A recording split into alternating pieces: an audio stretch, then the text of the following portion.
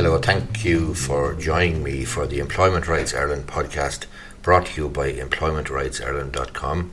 I'm your host, Terry Gorry, and this is the podcast for employers and employees who are concerned about their employment rights and obligations. In today's episode, I'm going to take a look at constructive dismissal. Constructive dismissal is a part of unfair dismissal, but it's essentially where the employee leaves the employment rather than has his contract terminated by the employer. So an employee may succeed in a claim for constructive dismissal in circumstances where he resigns the employment as a result of the employer's conduct toward the employee. Circumstances which give rise to this type of situation would include, for example, a reduction in pay, a deterioration in the working environment, a change of job roles, unwarranted and unmerited warnings, a change of location of the job, perhaps lack of a pay rise, sexual harassment in the employment, and many others where the conduct of the employer is simply so unreasonable that the employee is left with no option but to resign. Now, just be careful and note that not all of these situations will always give rise to a successful claim for constructive dismissal. These are the types of things, though, that employers must be very careful about if they don't want to end up in the Employment Appeals Tribunal defending such a claim. Generally, if you're an employee, I would advise you that a constructive dismissal case is a difficult case to win, and today's podcast episode is going to just give you a broad outline of constructive dismissal. I will have further episodes dealing with specific cases and more specifically the tests and requirements to win a constructive dismissal case. So subscribe to the podcast and watch out for those episodes.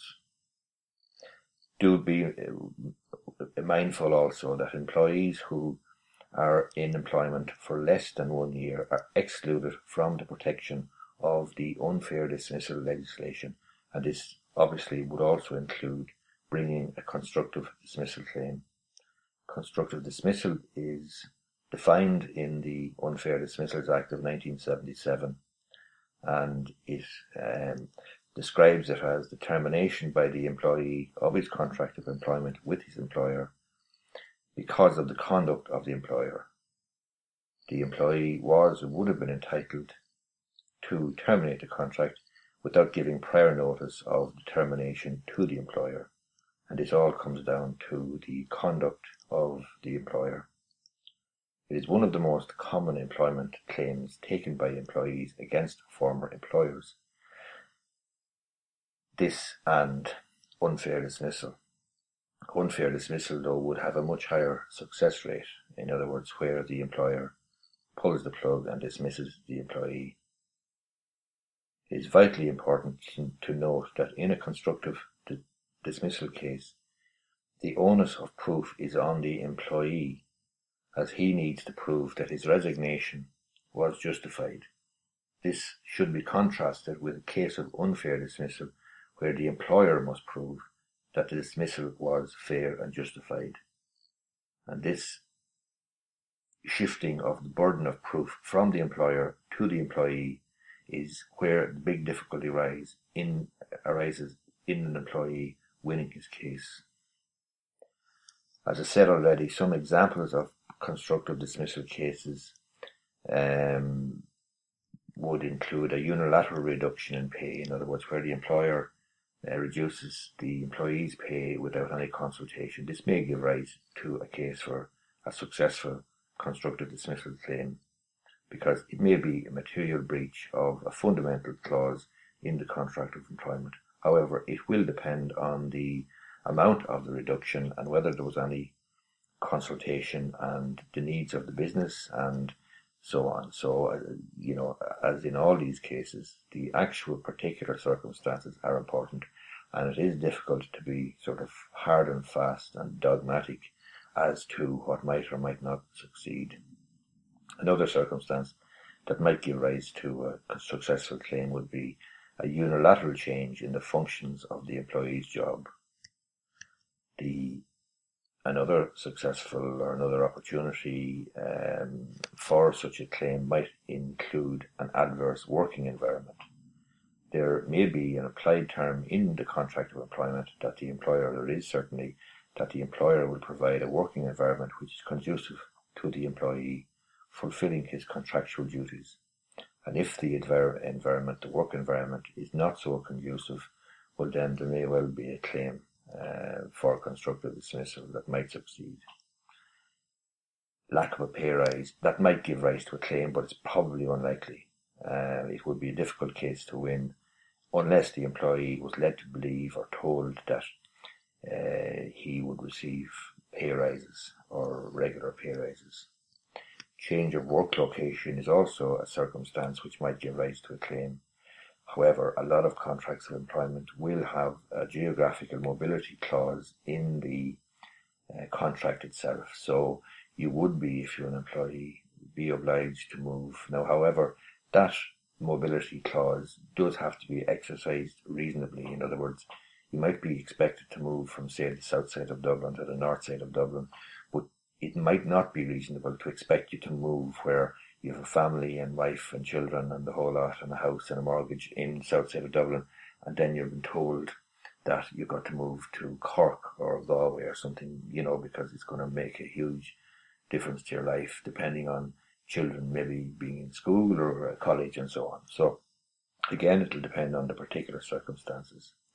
Another set of circumstances that might give rise to a claim, successful claim, would be undeserved and unmerited warnings. If the employee can support or prove a case that the warnings were unmerited and undeserved and were made to drive him out of the employment, then a case for constructive dismissal may well succeed. Other circumstances which would give rise would be sexual harassment in the workplace, abuse in the workplace, bullying, perhaps change in work hours.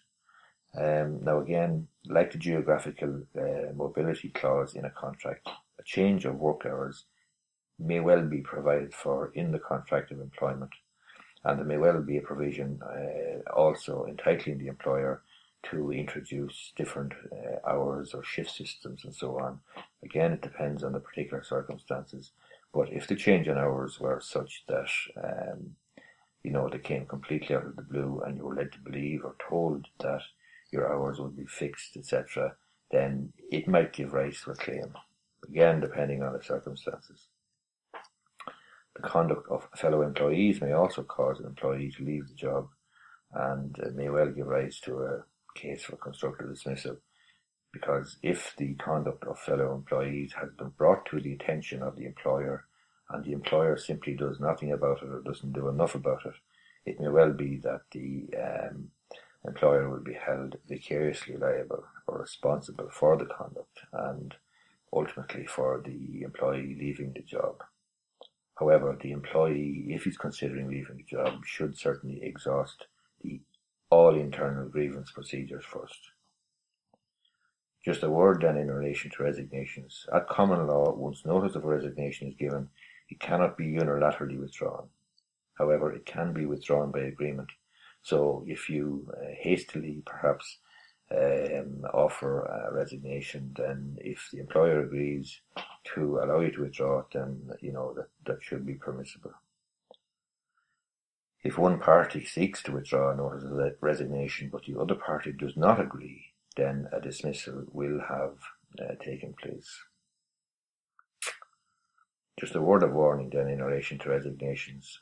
You should take legal advice before doing anything as drastic as resigning your position, because it can be difficult to win a constructive dismissal case. You really do need to exhaust all internal procedures, grievance procedures first, and you need to give the employer sufficient notice and sufficient time to put right what you say is wrong and what you say is going to lead to you leaving the job. The remedies then for constructive dismissal are similar to for unfair dismissal. You can bring a claim to the Rights Commission or Employment Appeals Tribunal within 6 months of the dismissal, 12 months in exceptional circumstances, or you could even bring a case to court where you might bring an action for breach of contract or breach of constitutional rights. My name is Terry Gorry. This is the Employment Rights Ireland podcast.